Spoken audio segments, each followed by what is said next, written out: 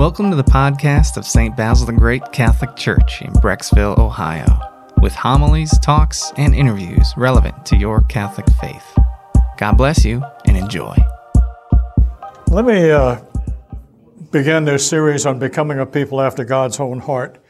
To kind of give you some background on this topic and why we're looking at David, King David, because in the scriptures, God tells Samuel the prophet, once he's displeased with King Saul and is going to remove Saul from the throne of Israel, he tells Samuel to go to the house of Jesse and anoint one of his sons. And he says, a man after my own heart as king of Israel.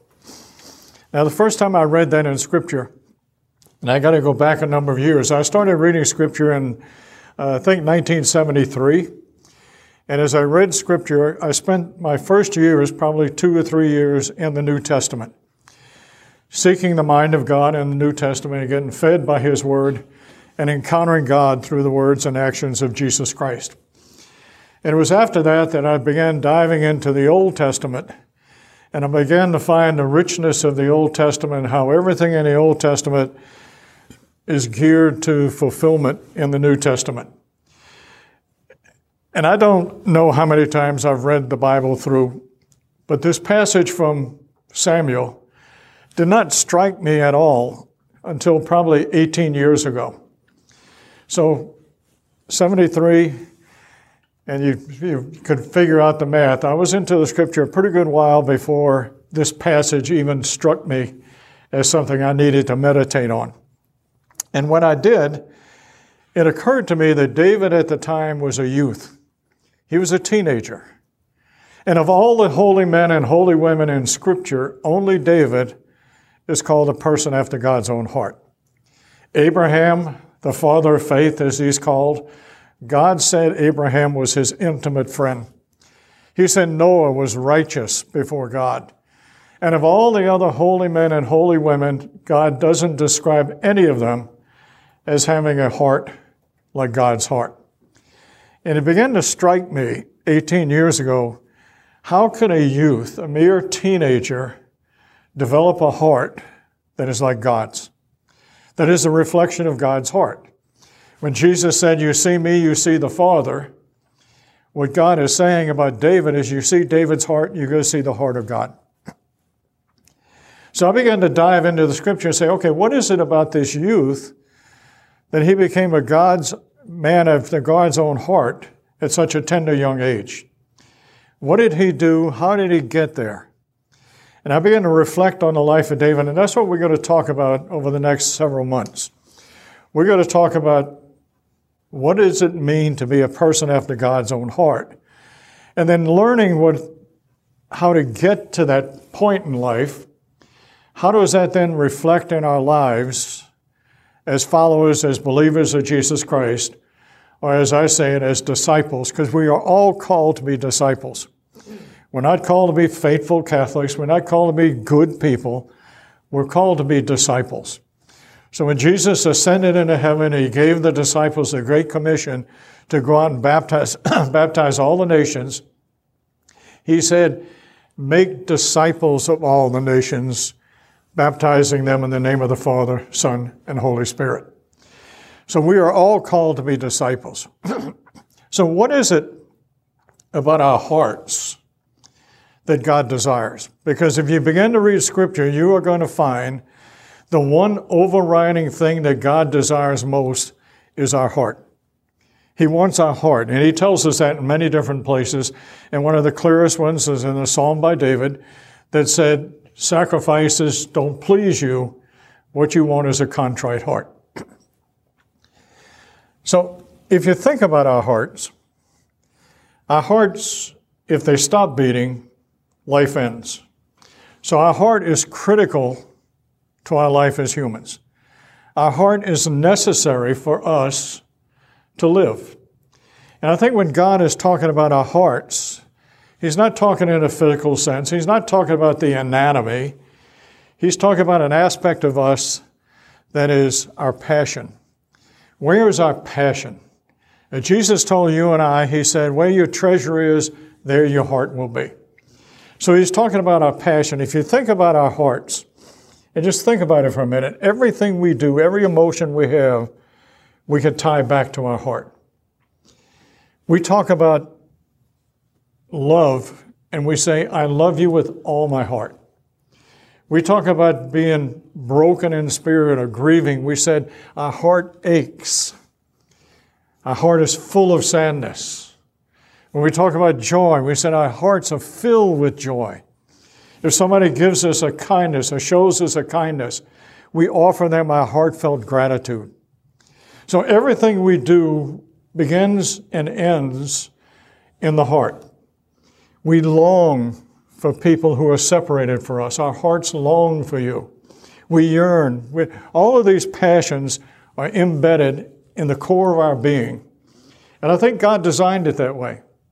In fact, St. Augustine, in one of his famous sayings, said, our hearts are restless until they rest in God. So our heart is the center of all that is passionate within us. So when God is talking about our hearts, he's talking about where is our passion.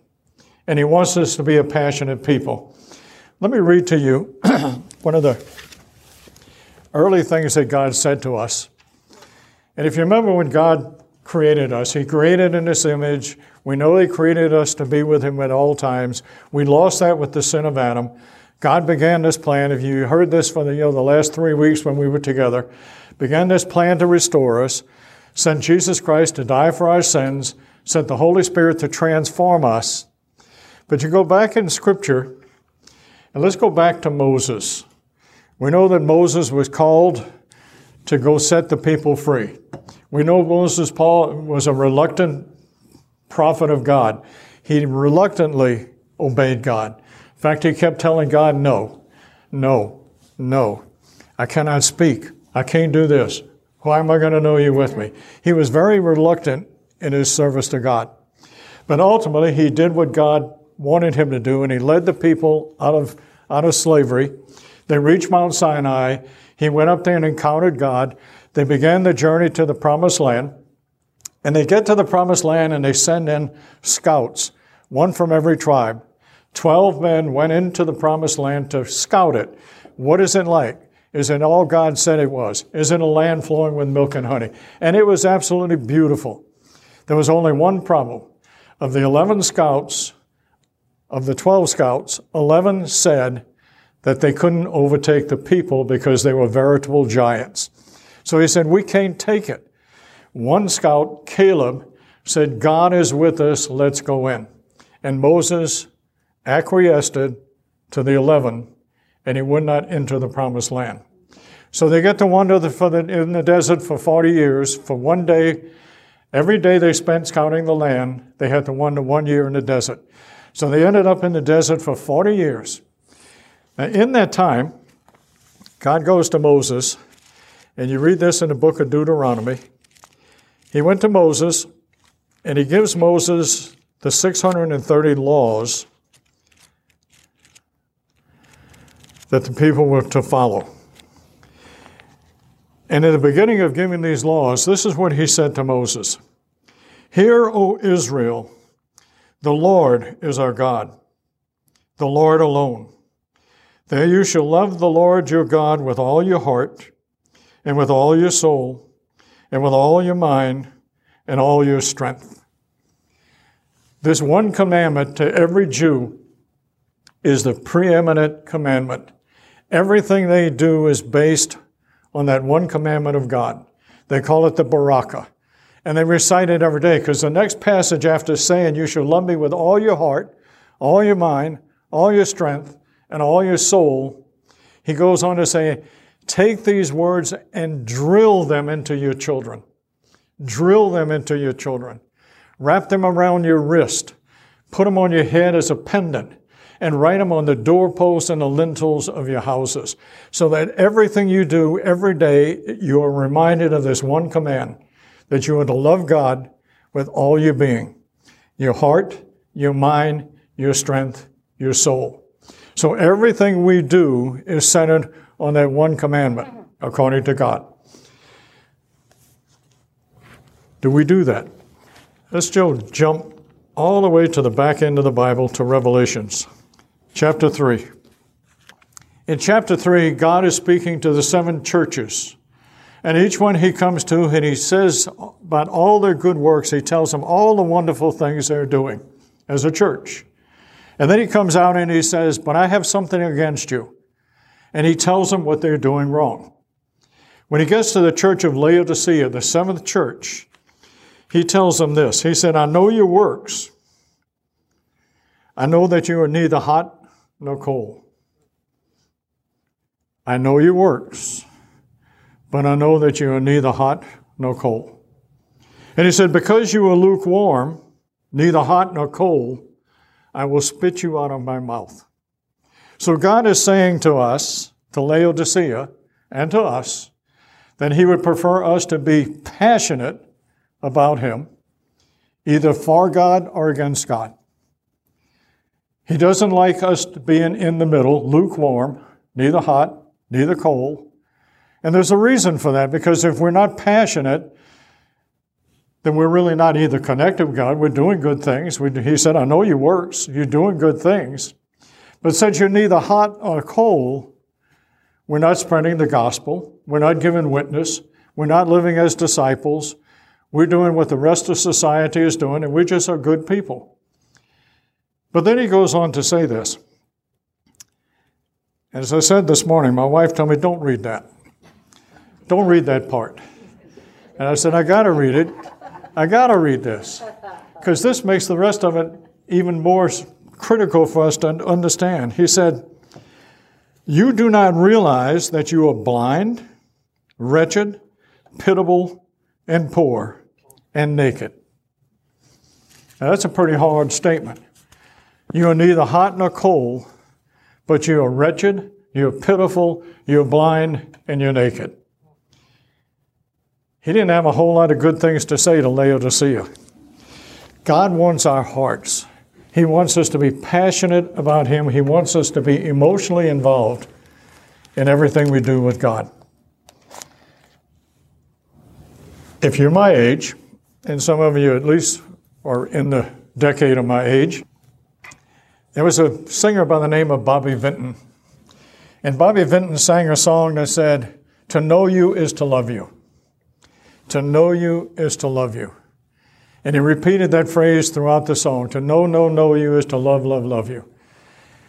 When we were together last month on the discipleship series, we talked about this word know in Scripture. And the root meaning of this word know, this Hebrew word called yada, appears in Genesis the first time it ever appeared in Genesis 4, and it said, Adam knew Eve,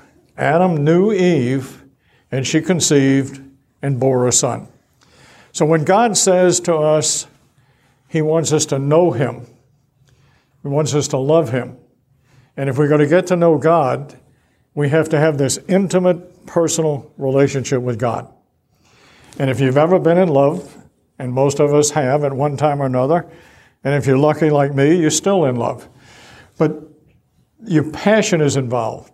You don't love hot or cold or lukewarm. You either love or you don't love. You're either giving yourself to your spouse in love or you're not.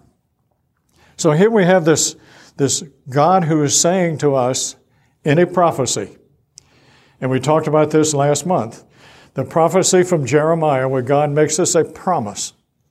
I'm going to do this for you. And he comes to us in Jeremiah 31, and I'm going to repeat this for eternity because it is a most amazing prophecy in Scripture. And it's not just the only time this is said in Scripture. God says this through every prophet. He says it over and over and over again. But in Jeremiah, he comes to the people and he says, I'm going to make a new covenant with you. It's not going to be like the covenant I made with Moses, because the covenant I made with Moses, they broke it. They couldn't hold to it. They couldn't comply with it. They were tempted and they failed over and over and over again. He says, I'm going to make a new covenant with you, and I'm going to do something for you that's going to make it easy for you to follow my commandments, easy for you to follow my will, easy for you to follow all my decrees and what I require of you. And he said, what I'm going to do for you, he said, I'm going to write my law on your heart. Instead of written on tablets of stone, I'm going to write my law on your flesh, inside your core, where your passion is, I'm going to write my law. And he said, once I do that, you are going to know me. You are going to be intimate with me. You're going to desire intimacy with me. And then he goes on to the prophecy of Ezekiel, and he tells each one of us that he's going to do that by pouring his Holy Spirit into us. So here we have this promise of God that he's going to change our hearts. He's going to make them hearts that yearn for God, that desire to be with God, that yearn to be intimate with God. And it's going to be his work and not our work. So our holiness, as we talked about in the last sessions, doesn't come from us doing it ourselves. It comes from us surrendering to God, by us giving ourselves over to God's will. And we do that through the things that we do as a people of God. We're going to look at David's heart to show you how this works for us and the things that we could do. When you think about David, we all know that David was in the fields tending his father's sheep. We know that. We know that because when Samuel arrived at the house of Jesse, David was not there. He was in the fields tending the sheep. Now that in itself is odd when you think about it. Jesse was a wealthy man. He had hired hands. They could have been in the fields with the sheep. So it makes you wonder, why was David in the fields in the first place? This youngest son of Jesse, why was the father taking this young man, this kid, and putting him in the fields where it's hot in the day, it's cold at night? He's exposed to the predators that want to eat the sheep and the rustlers that want to eat the sheep. And David, in his dialogue to God, talks about how he fought off bears and lions. So he was exposed to all kinds of danger, and that's where Jesse had him. And there's no answer for us in the Scripture. We could come to conclusions by reading about the life of David, but there is no clear answer. So we really don't know why he was in the field. I'm guessing it was because, there was another famous younger son of a very prominent patriarch. And that son's name was Joseph. Joseph was the younger son, and he was the delight of his father. And his older brothers were jealous of him. And they decided they were going to get rid of this younger son. They were going to kill him. So they take him out. They're going to kill him. Say a lion got to him, but they relented, and they threw him in a cistern where he was pulled out by slave traders, and he was sold into slavery into Egypt. Now we know from Scripture that is exactly what saved the Israelites when the famine struck, that Joseph was in the house of Pharaoh. But he got there because of his brother's jealousy. Now I'm going to show you in later passages or later sessions when we're talking about David what his brothers thought of him. We only know two names of two brothers, the older two, and what they say about David is not very kind. So I think we had a jealousy going on in the family, and the father decided his son was safer out in the fields, in the hills of Bethlehem, than he was at home. So that's just a guess. That is not a theological thing, so take it for what it is, but it's a guess. But what do you do when you're in the fields of Bethlehem? What do you do on these nights? Now, he didn't have an iPad. He didn't have a cell phone. He didn't have satellite connection. He didn't have books to read on his Kindle. He was out there alone with the sheep day and night. I believe what you do is you start talking to the only person that can listen to you. The sheep can't listen to you. They're wandering all over the place, and you're constantly fighting to keep them together. I think he talked to God. I think all his communication began by simply talking to God. Now you will understand that as a young man and a Jew, there were certain requirements that they had to do. Every Jew from an early age studied the Torah. The first 5 books of the Old Testament were studied by every young child. And according to my Jewish friend that I talked about last time, he said only the brightest go on to study the law and the prophets. I believe David was very bright. So I think David probably had the entire Old Testament that was available to him at the time. And he would have read them. And he would have understood from the book of Moses on the mountain, from the Exodus, that God, when he encountered Moses, told him, I am loving, I am kind, I am merciful, I'm gracious, I'm abounding in love and fidelity, and I forgive, and I declare the guilty guiltless.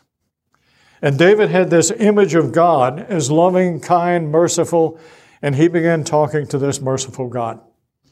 If you read the scriptures that I asked you to read, and I encourage you to read them over the next period as we're getting together, 1 Samuel, beginning with chapter 16, is David's story begins. And he will continue through 1 Samuel to the end of 1 Samuel and all throughout 2 Samuel. You go into the book of Kings, the first and second chapters about David's old age. You'll find out what happened to David when he died. And if you go back into the book of Chronicles, you will find some chapters on David. But the critical ones for you to read are 1 Samuel, 16, and 2 Samuel. And if you read those, you're going to dive into David's exploits. You're going to hear his words. You're going to experience what he experienced. And it's easy for us to get caught up in the scripture stories. But I encourage you to try to look behind the stories to see what God is trying to say to you and to me in the passages. And the other thing you should do is David in the Psalms. There are 150 Psalms, by the way. 75 of those are attributed to be written by David. And if you open your Bibles under the heading of the chapter, whether it's chapter 23, etc., it will have a number, and below that it will say a Song of David. It's easy to identify which ones David wrote. They attribute them to him. Now, he wrote Psalms all throughout his life. He wrote them as a youth. He wrote them when he was in service of Saul, and he wrote them while he was in exile. Some of the Psalms will tell you exactly what was happening in David's life at the time. Other Psalms will not. But if you read the Psalms, you're going to find out how David poured out his heart to God. Now, if we remember that David is a man after God's own heart, if you look at David's prayer, I'm saying David had this kind of prayer, this intimate prayer that differed from what was required of him. And what was required of him beyond learning the Torah, every Jew prayed 3 times a day. They prayed morning, afternoon, and evening. And every prayer was attributed to one of the patriarchs. So the patriarch Abraham instituted morning prayer. Afternoon prayer was instituted by his son Isaac. And evening prayer was introduced by Isaac's son Jacob. So all 3 of those wrote the prayers that every Jew from that day to this day recite those prayers every day. So it's like us taking a prayer that you read on a regular basis that is put in the hands of other Catholics, whether it's from the breviary, whether it's from a meditation like the Magnificat or any other thing that you're using. It might be a divine chaplet. It could be a novena to the Sacred Heart of Jesus.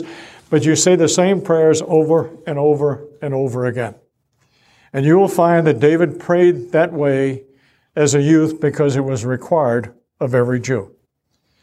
In addition to that, we know that he went to the temple. Every Jew went to the temple on the Sabbath. And in the temple, they worshiped their God. They heard the readings from the scriptures, and they heard a teaching. But David did something beyond that. And this is what you will see in his writings in the Psalms. He prayed from the heart. He poured out his emotions to God. He was involved in it, and you will see in his Psalms he had pain, he had agony, he had doubts, he had fears, he had concerns, he had joy, he had awe, he had wonder, he had despair, he had grief, everything you can experience as a human, David experienced. And he poured all that out to God. And since he was a man after God's own heart, what he was pouring out is exactly the same thing that Jesus poured out when he went off by himself to pray. It was so starkly different from everything a Jew would pray that the disciples said, Lord, teach us to pray. They saw something that was vastly different in the prayers of Jesus that they knew they didn't have. And the theologians tell us that David prefigured Jesus Christ. that David in his life, the king of Israel, prefigured Jesus as the ultimate eternal king of Israel, of his people, sitting on the throne in David's line. But also, I can look at David's life and say he prefigured Jesus in his manner of prayer. That he prayed in a way that no other Jew was praying at the time. And he prayed from the heart. And I believe it was that foundation of personal, private prayer from the heart that made David a man after God's own heart. And everything David did flowed from this intimacy with God, this personal relationship where he took down the shield that we all put in front of us so that people looking at us would look at this veneer that we cover ourselves with and think highly of us, rather than seeing the stuff that is inside of us, the pain, the agony, the doubts, the concerns, the temptations, the yielding to temptation, that David just laid it all out before God. And God is asking us to do the same thing from him. When he says, I want your hearts, what he is saying to you and me, I want you to be passionate. I want you to be passionate. And you know, as we come together as Catholics in our Mass on Sunday, we have an opportunity to be passionate. The opening hymn is a communal hymn that brings us together as a community. We're there to give worship to God. Now, in that day when I grew up in the pre-Vatican II church, there were a lot of people that prayed the Mass individually. You would see people there with their rosaries during the entire Mass or sitting there with a prayer book. They prayed, and it was them and God.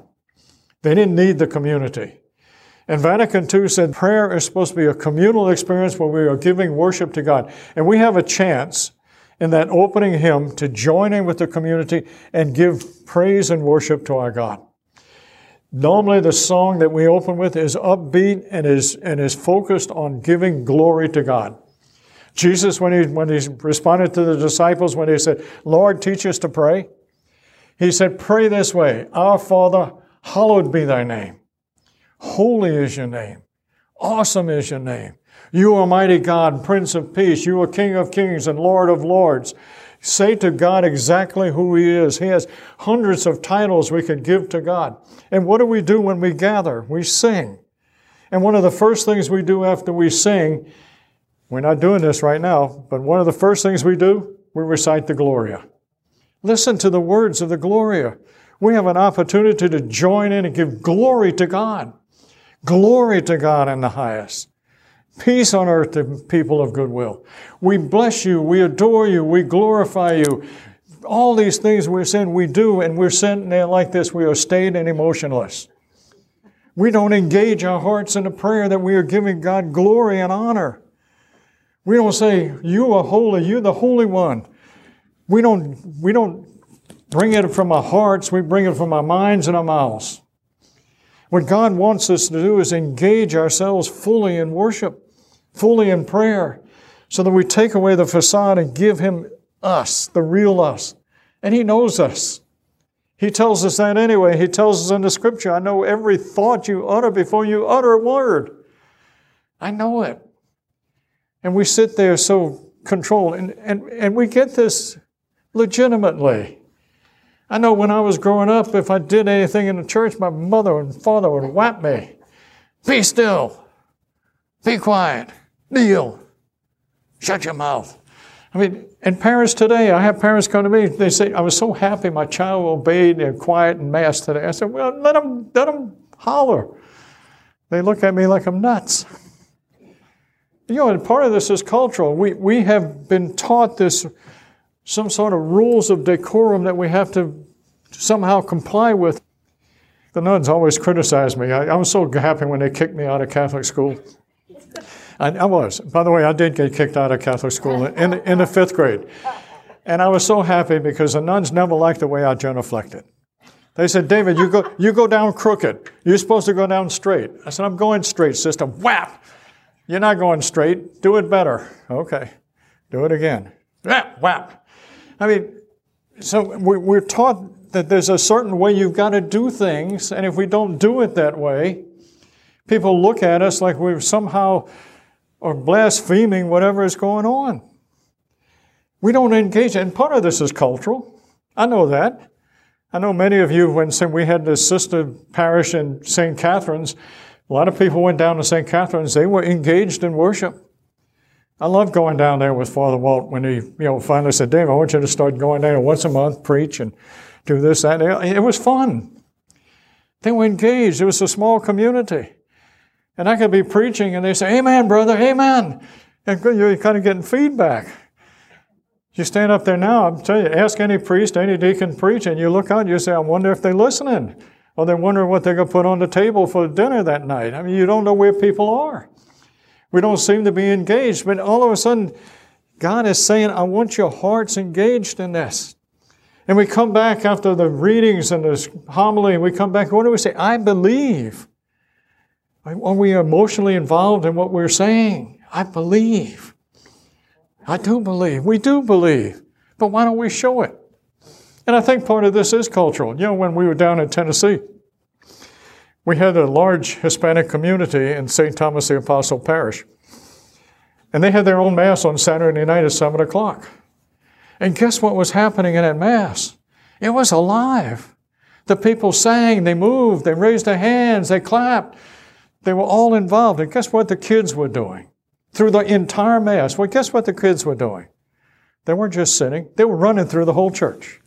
Constantly running. The adults just let the kids go. And they ran up and down the aisles. They ran in front of the sanctuary. They were running all over the church. They were laughing. They were playing with each other. And nobody paid attention to them. They were kids. They're bringing them before God, and they're showing them that it's fun to come to church. It's fun to worship God, and their parents were worshiping. So let's look a minute at David.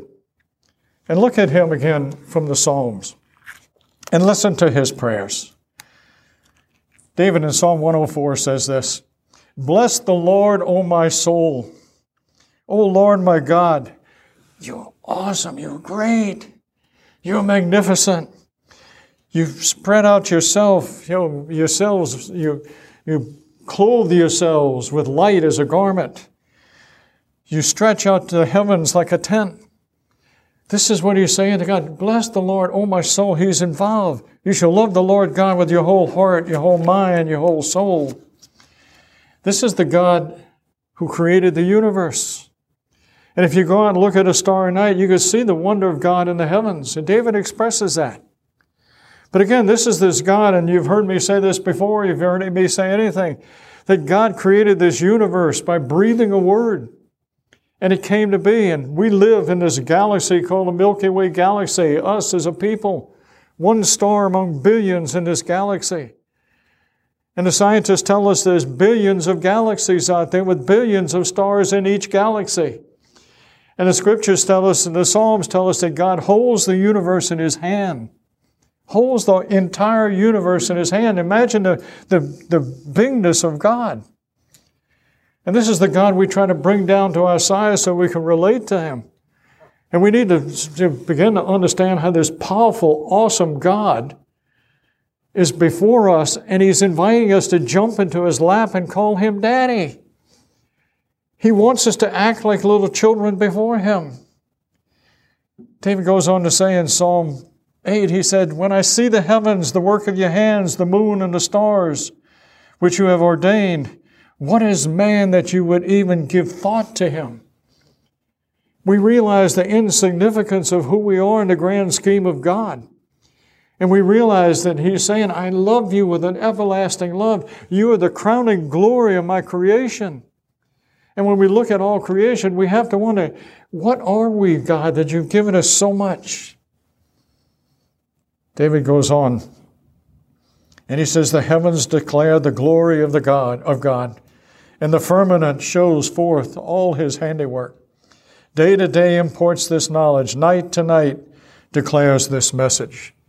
David just understanding the awesomeness and the power of God. But David has his moments. He says this in Psalm 13, How long, O Lord, will you forget me forever? How long will you forget me?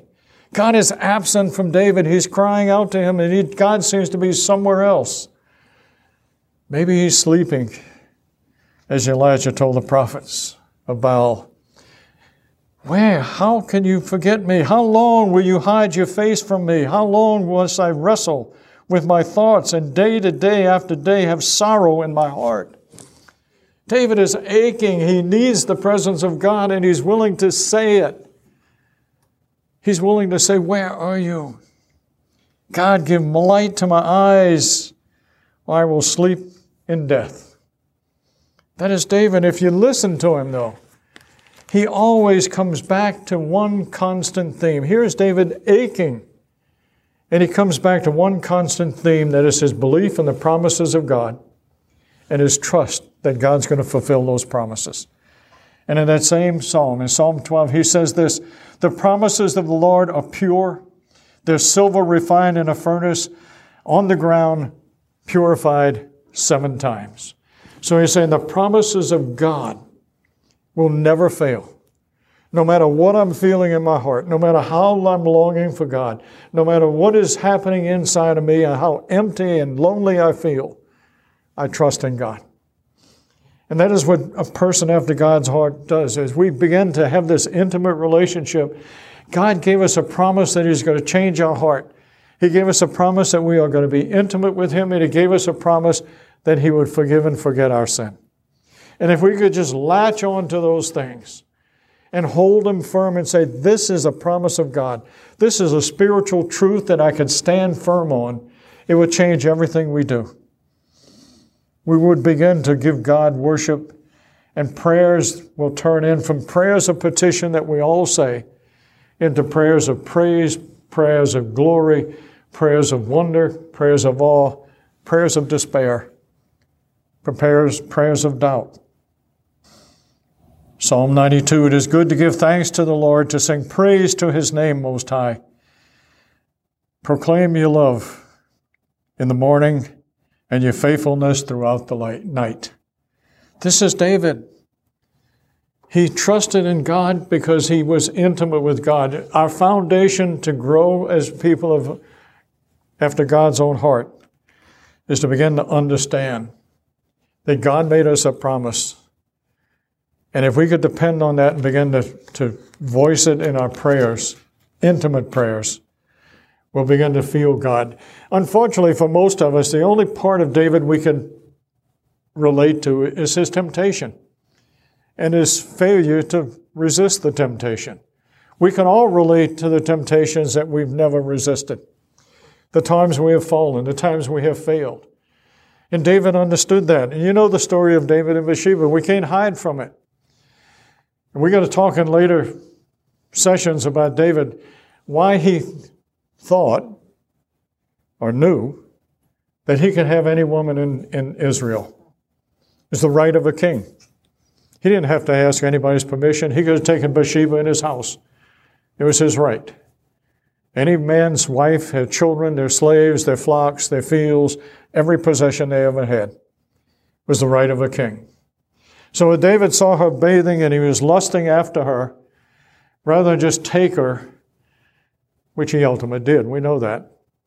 But he decided after he found out she was pregnant that we're going to bring Uriah back from the battlefield and let him have some R&R with his wife.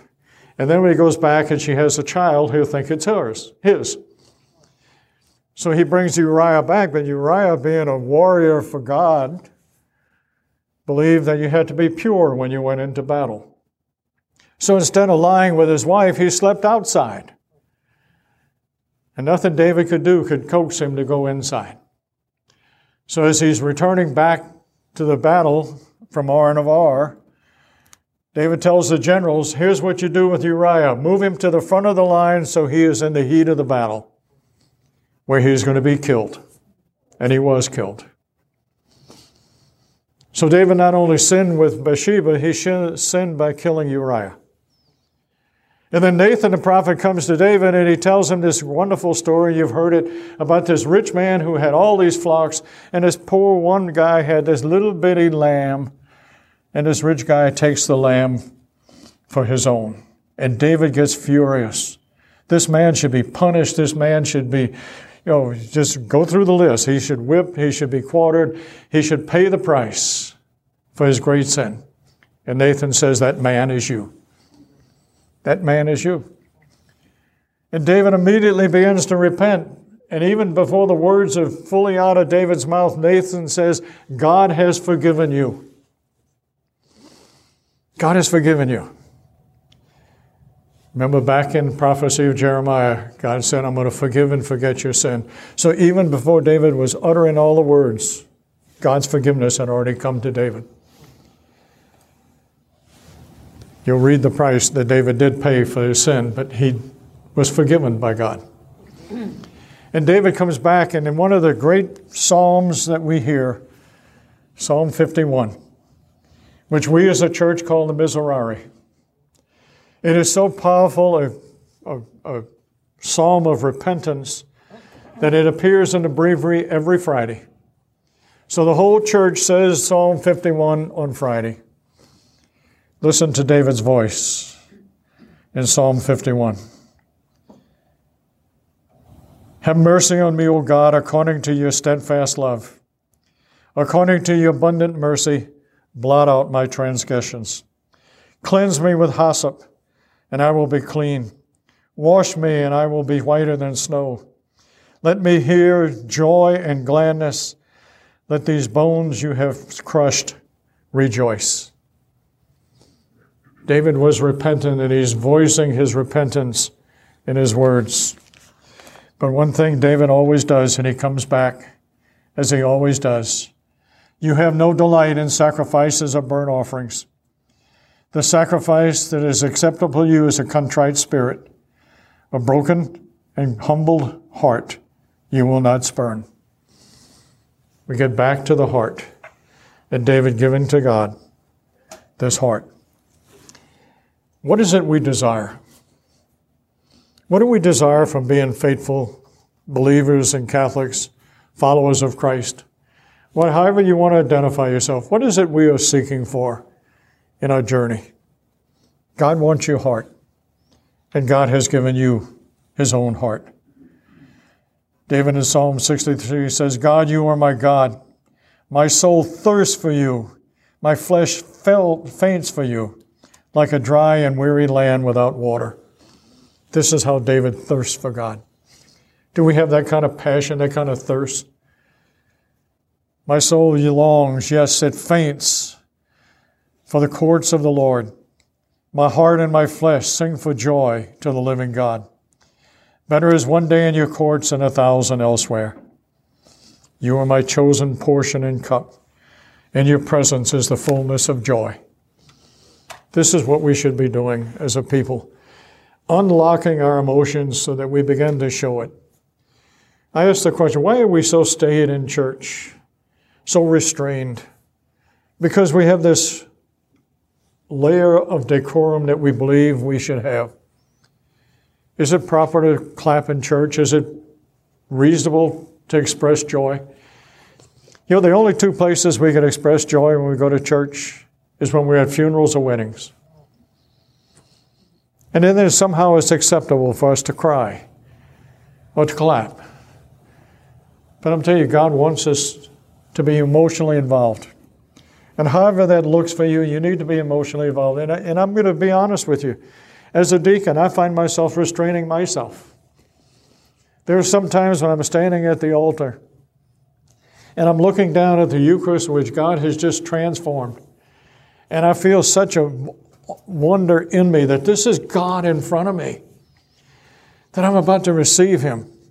I want to just jump for joy. And there's sometimes, if you look at me closely, I restrain myself. I start bouncing just a little.